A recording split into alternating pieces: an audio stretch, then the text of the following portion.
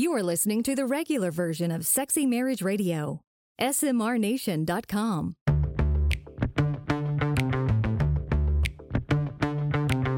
You've turned on Sexy Marriage Radio, where the best sex happens in the marriage bed.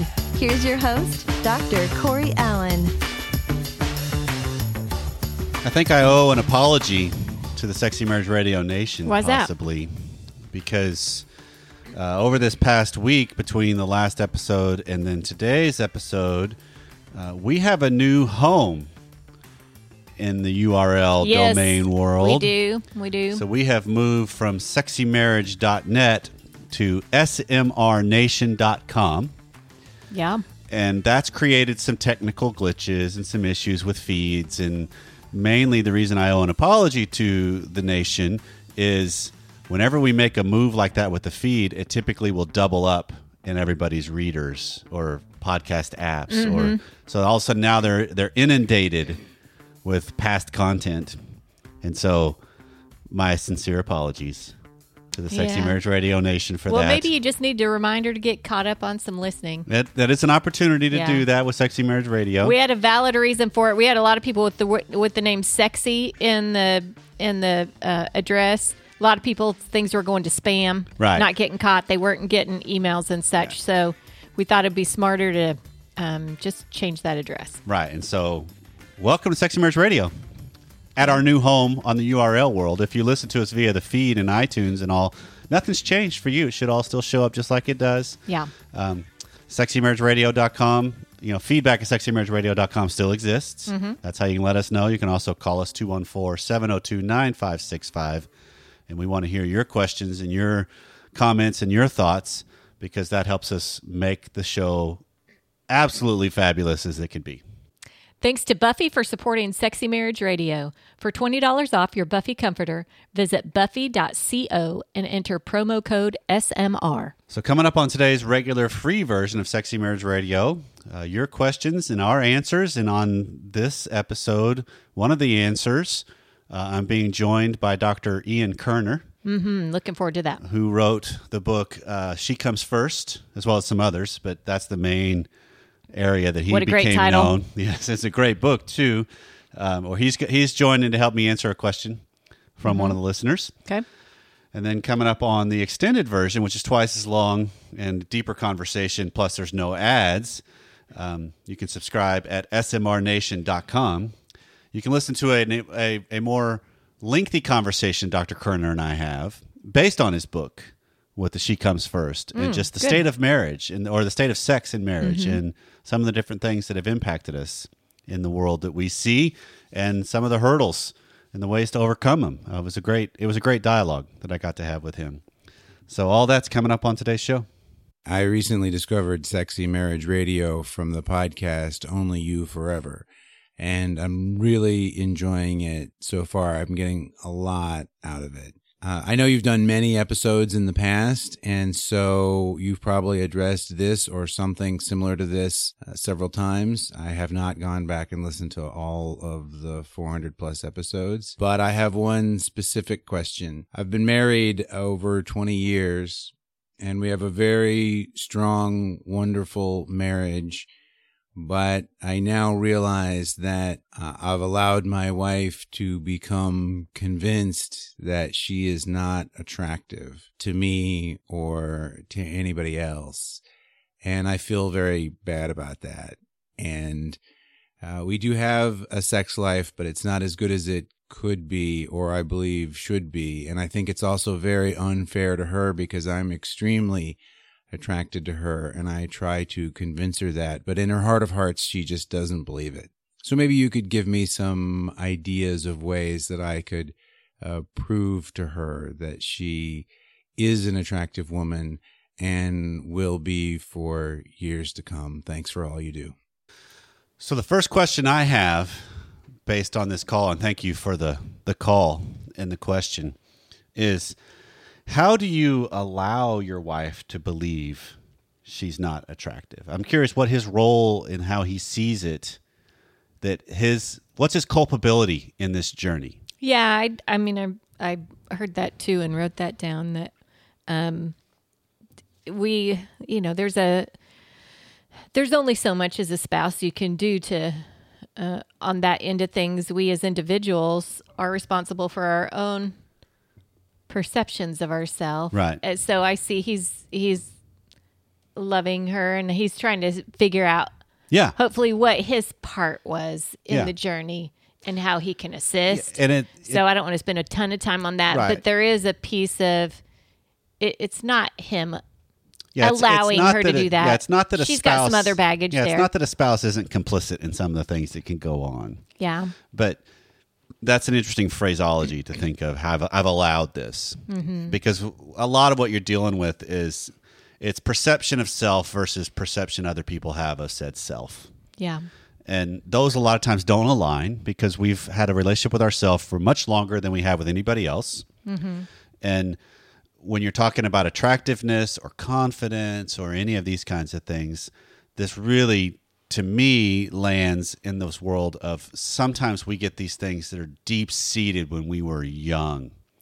There was some sort of a message, some sort of an event, some sort of a something where the takeaway was, I just must not be that attractive. And that gets embedded so deep in the psyche that it is hard to rewire that sucker. I'm guessing it's fairly common for you to have people come into your office, though, where one spouse is like that. They've got a low self-image about how they look or whatever, but the spouse is totally... Oh, yeah. The spouse is attracted anything, to them. Yeah, it's total contrary of how they see themselves. The spouse is like, I dig every part of you. I am totally into you, and you are the sexiest thing to ever walk the face of the planet. But it falls on deaf ears because it doesn't align with the way they view themselves. So what are some solutions that you provide? So for his question, because he's the one asking, if she's calling in with this question, it's a different route we can go. Okay. Right? Yeah, that makes sense. And so I'm going to go with him. Yeah. If you want to hear the other side and you're like, wait, I want to learn, 214-702-9565. All right. Call and leave us a message and we'll address that. But I want to answer his question on how do I help my wife understand how sexy I believe she is. And this is where we keep landing on this, where he even made the comment of how do I prove this to her? And to me, proof means show.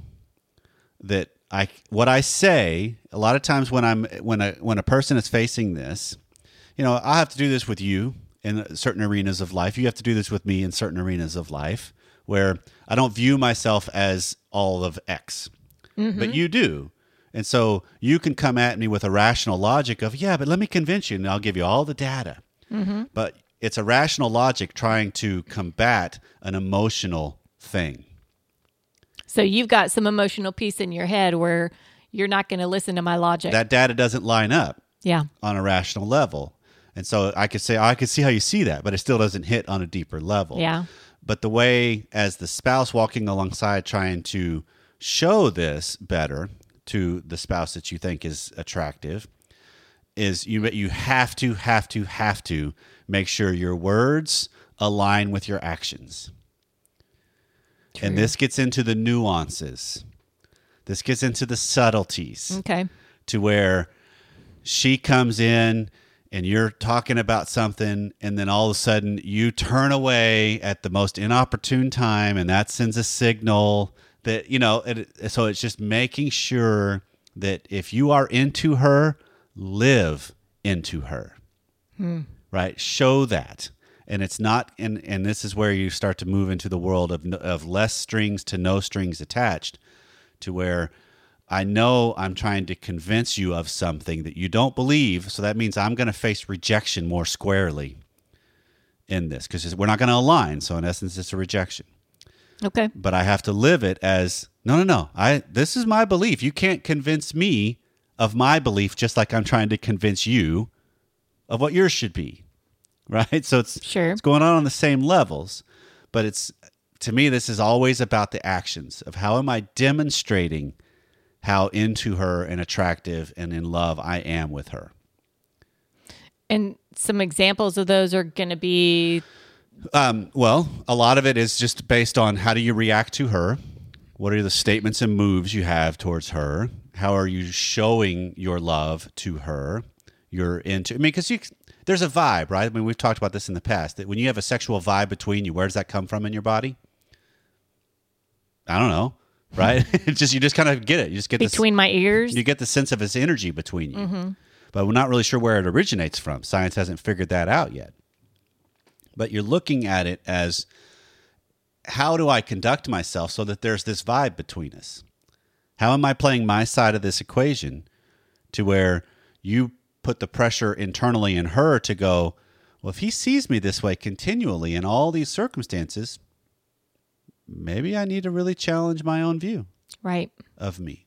Maybe he's not as wrong as I've always wanted him to believe.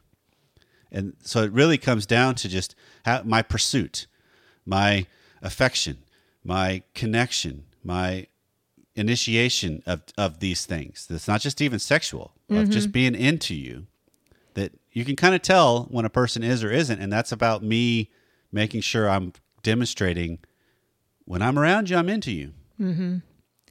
Thanks to Buffy for sponsoring this episode. What is Buffy?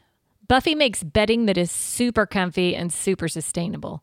Plus, their products are made using only renewable and recycled materials, which makes them as soft on the planet as they are in your bed. Our Buffy comforter keeps us at the perfect temperature so we feel cozy without overheating. Their comforter is so cozy, in fact, that we're currently fighting with one of our kids over who gets the comforter each night. This is one of the softest comforters that I've ever slept under. The Buffy Cloud Comforter is covered in ultra-breathable eucalyptus fabric and is softer than cotton and naturally soothes skin. To me, the coolest thing about the Buffy Cloud Comforter is the inside of each comforter is made from 100% recycled water bottles that are transformed and given a second life as a super fluffy fiber. After only 1 year, Buffy has recycled and reused over 6 million water bottles. Try out Buffy Cloud Comforter, and if after 30 nights you don't love it, return it for free. For $20 off your Buffy Comforter, visit buffy.co and enter promo code SMR. That's buffy.co, promo code SMR for $20 off. Hello. First of all, I wanted to tell you thanks for the show. I found you about a year ago, and I very much appreciate the sex within marriage content from a Christian perspective. There's not a lot of that out there in today's culture. So thank you. Second of all, my question for you is around premature ejaculation. There's been mention of it on the show a couple times within the last year or so that I've been listening, but I was hoping you might take a deeper dive into it, put some definition around it, maybe provide some information on how long should a guy last during intercourse, and then finally, what are some ways to correct it if it is a problem? Thanks again for providing such a great resource. I really appreciate it. So joining me for this segment and then the extended content for Sexy Marriage Radio this week is Dr. Ian Kerner. That I found you, Ian, first from your book, She Comes First, which is a fantastic read. But the more I did a deep dive of you and kind of became a fan of what you do and what you speak on and the work that you have, is you are one of the ones that's, I don't know, how do you say it? You're one of the few guys that will openly talk about, you know what, I've had a premature ejaculation problem, and what I've done is help people with it too. So that's one of the things the Sexy Marriage Radio Nation will get emails about on, hey, we want married life to be fantastic, and there's lots of things that can happen that can get in the way of sex, particularly a man's performance. And so I'm curious of your work in that arena and what you do with the clients that come to see you with that. Sure. And so we're going to talk specifically about premature or early ejaculation. Is that right? Absolutely. That's something that we want to focus in on, right? And that's something that I definitely know about intimately, having dealt with in my own life. And it was the genesis for me writing my book, She Comes First, which has remained my best-selling book. And I'm somebody that my whole life I've suffered to one degree or another from early ejaculation. And certainly in my early experiences of it, I didn't really know what was happening or why. I just know that I felt sort of embarrassed and humiliated and shameful. And sure. kind of as a young guy grappling with it, kind of turned away from intimacy and sex, and that led to kind of a cycle of shame and depression and whatnot.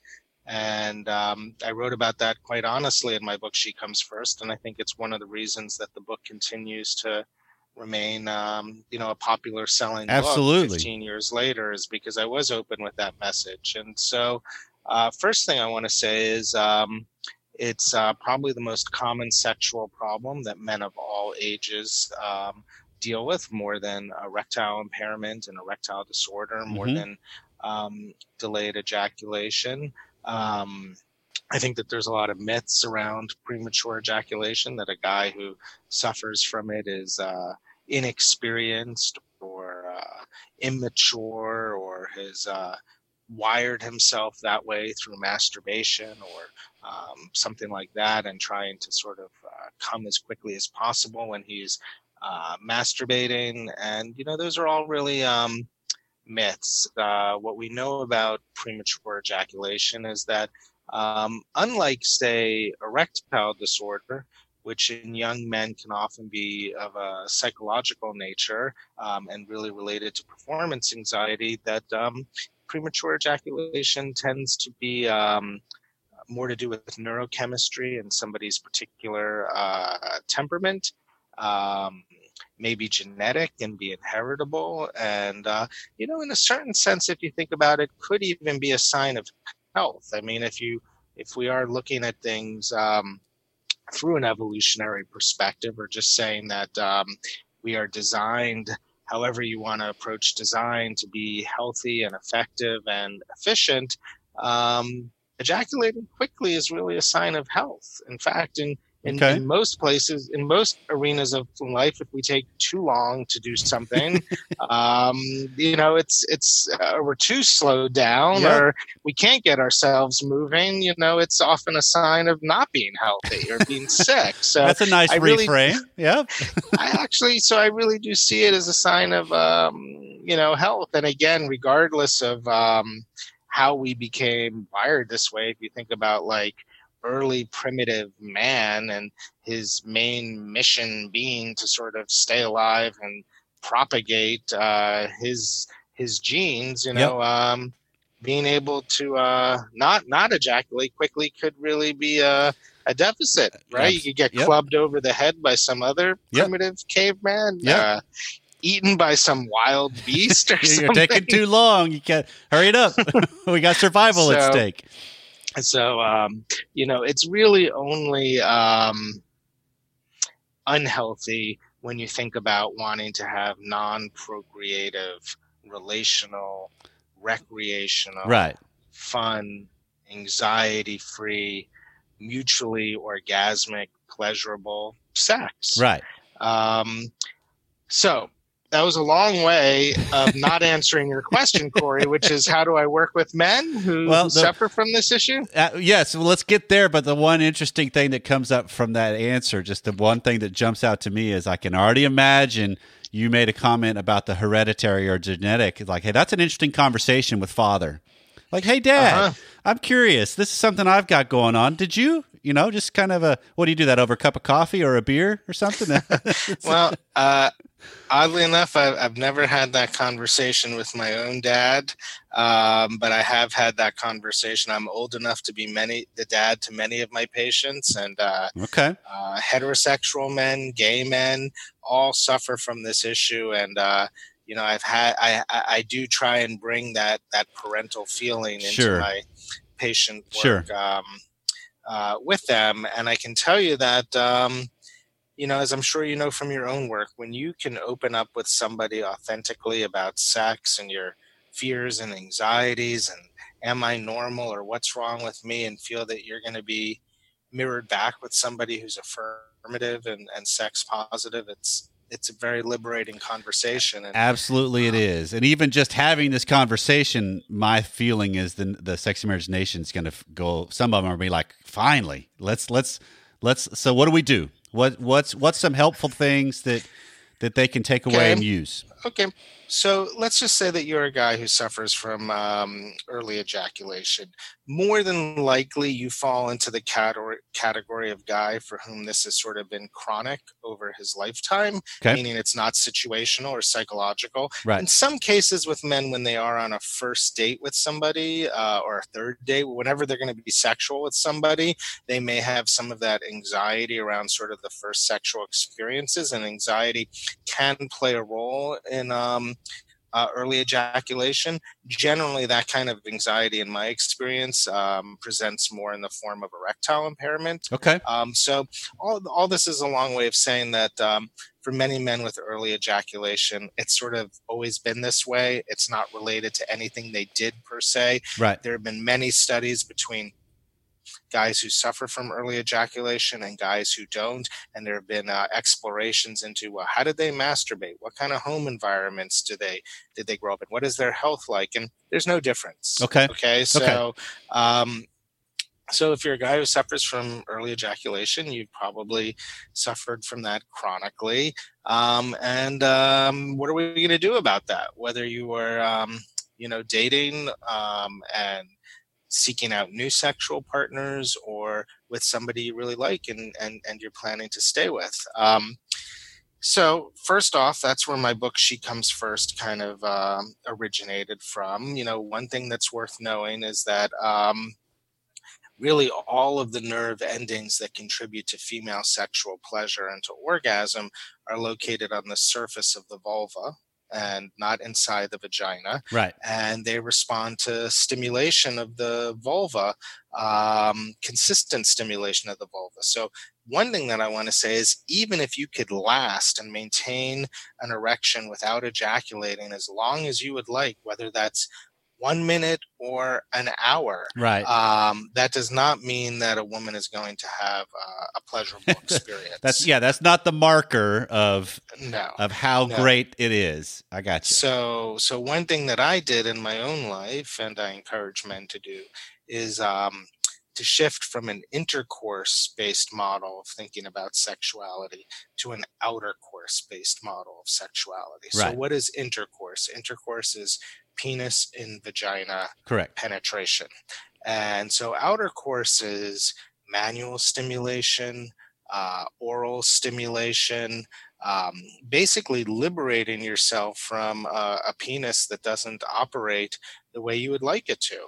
But maybe your mouth does, maybe your hands do, maybe your imagination does. I think that there's a lot to be said for creating psychological excitement and seduction. So Sure. Shifting away from intercourse to all different types of outer course based stimulation, and creating a sex script in which in which you, as a guy who suffers from this issue, that you ensure that your partner experiences pleasure in advance of you consistently.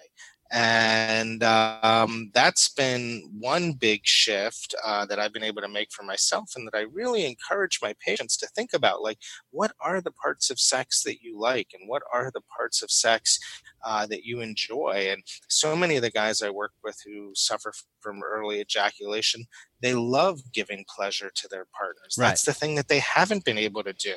Right. And that's the thing that turns them on, So being able to do that with hands and with mouth, and to take your time and to simmer and percolate, and to really understand the principles of clitoral stimulation and generating arousal, I think is one very serious leg of the stool. Yeah, absolutely. And to have confidence doing that, to not just to have confidence that this is a equally as powerful, if not more powerful, approach to sex than a purely intercourse-based model through which she may not be satisfied anyway. Right. Because most intercourse positions do not consistently stimulate the clitoris in the way that leads to pleasure and orgasm for women. So that would be one step. And with that comes communicating that to a partner. Exactly. And helping a partner to support you in that. The worst thing for a guy who suffers from early ejaculation would be a partner who's just purely intercourse focused, who says, oh, all this oral sex or manual stimulation or playing around with a sex toy, let's get to the real thing, you know? Let's get to the main event. What are we doing? That's going to be, an issue. Yep. So all guys who suffer from early ejaculation have what would be called an intravaginal ejaculatory latency period or time, so an IELT, and that's actually the amount of time that they can sustain intercourse generally. Right. And so the clinical definition for most guys who suffer from early ejaculation would be 60 seconds or less. Okay. For many men, it can be 30 seconds or even 10 seconds. So one thing I would encourage as well is like figuring out sort of what is your IELT, because that might be a really nice, if you know that, then perhaps you could say, okay, like my partner is within the 60-second window now, or the 30-second window now. So we could possibly transition into intercourse into a position that provides direct clitoral stimulation, like a woman on top. Mm-hmm. And we might be able to actually have a simultaneous orgasm or a virtually simultaneous orgasm via intercourse. So being able to also know that window and how that window fits into your partner's arousal. Right. Okay. So what else can you do? I highly recommend combination therapy, which means doing more than one thing at once to solve a problem. Exactly. So in combination with outer course, I might also suggest guys with early ejaculation use a lidocaine-based spray like Promescent. Okay. It's my favorite product on the market. That's Promescent. I do not have any kind of financial relationship with that company. I'm just a fan of the product. Okay. I've used it myself. And what it is a lidocaine spray that you kind of spray on the underside of the head of the penis, and you rub in, and it starts to desensitize some of the nerve fibers. And so basically, you are experiencing, I don't want to say you're experiencing less pleasure, you're just experiencing less sensitivity. Right, just desensitize it, just like you said. Yeah, and the nice thing about a product like Promescent, as opposed to something that you just might, come across at like the 7-Eleven or something, at the counter, right, is that it was designed by a urologist who was very aware of this issue, and he designed it in a way that the formulation absorbs into the membrane of the penis, which means that your partner won't get numb herself. And so that would be the unintended consequence that yes. You wouldn't want to have happen. I got you. Yes. And so I definitely would recommend a product, whether it's Promescent or a product like Promescent, and, experimenting a little during masturbation with it, see how it feels on your penis and see how you're able to extend your ejaculatory latency time. So right. I definitely recommend that's an easy solution. Okay. What else? So we know that certain medications can have the side effect of delay in ejaculation, specifically SSRIs that are used to deal with anxiety and certain types of depression. So SSRI stands for selective serotonin reuptake inhibitor. Mm-hmm. And that comes back to the thing that we were discussing before about sort of like maybe being genetic or right. neurochemical, right. that, some men, their brains may be tilted a little more towards producing dopamine, which is a neurochemical neurotransmitter that really plays a role in feeling excited and aroused. And so it's possible that men with early ejaculation are sort of experiencing too much dopamine transmission, which is really raising their excitement. Right. So serotonin naturally helps to inhibit dopamine. And so an SSRI helps to increase serotonin levels. Right. And by increasing serotonin levels, you are reducing dopamine levels. And one of the side effects of that would be delaying ejaculation. Now, I work with a lot of men who are on SSRIs who do not suffer from early ejaculation, and they do not like this side effect. It's a big problem, right. And they're often unable to reach ejaculation. But I have found for men that suffer from early ejaculation that a low dose of an SSRI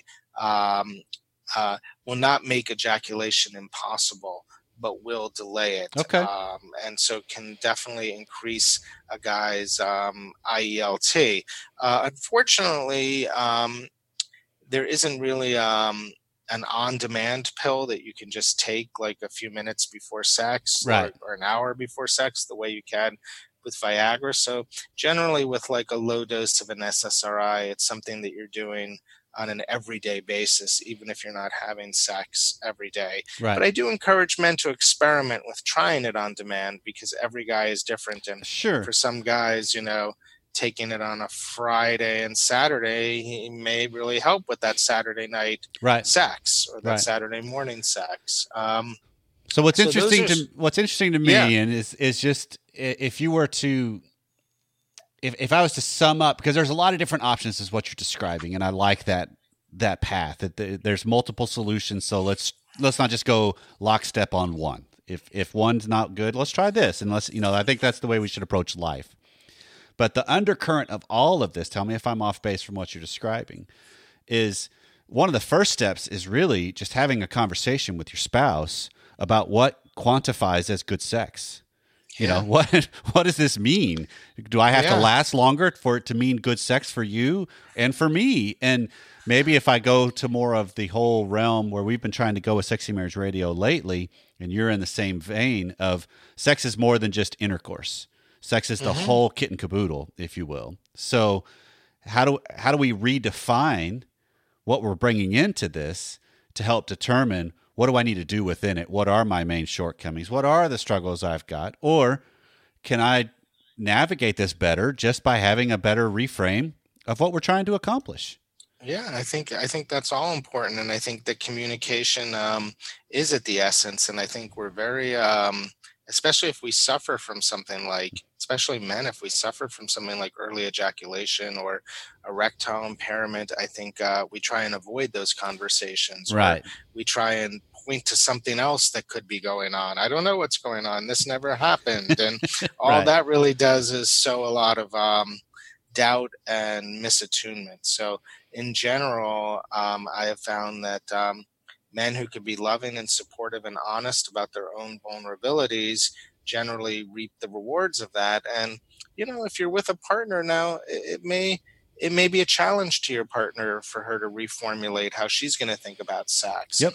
She may hear something that's a short-term solution as being a forever solution and may not like that. So it's also important to recognize that if you're bringing your own vulnerability around sexuality, she may actually respond in a way that may sound a little confused or defensive. She may not be able to meet vulnerability with vulnerability. Right.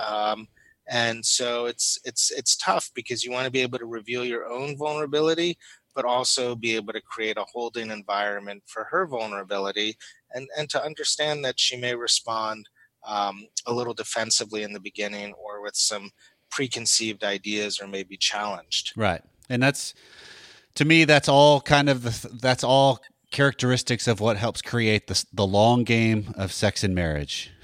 How do I move beyond this is not just a one-time thing. This is a lifelong thing with this spouse. And there are so many paths to pleasure, and sex changes over the life cycle. Yep.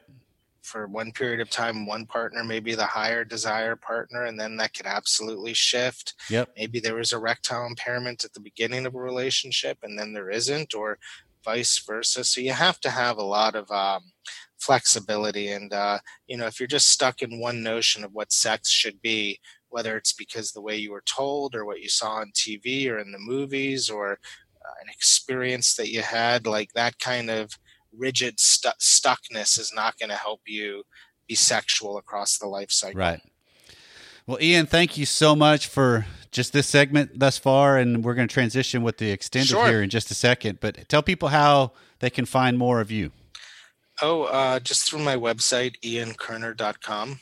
Okay, and that'll be in the show notes, copies of the book, and all the other stuff you've done. So thank you so much for taking the time with us. You're welcome, Corey.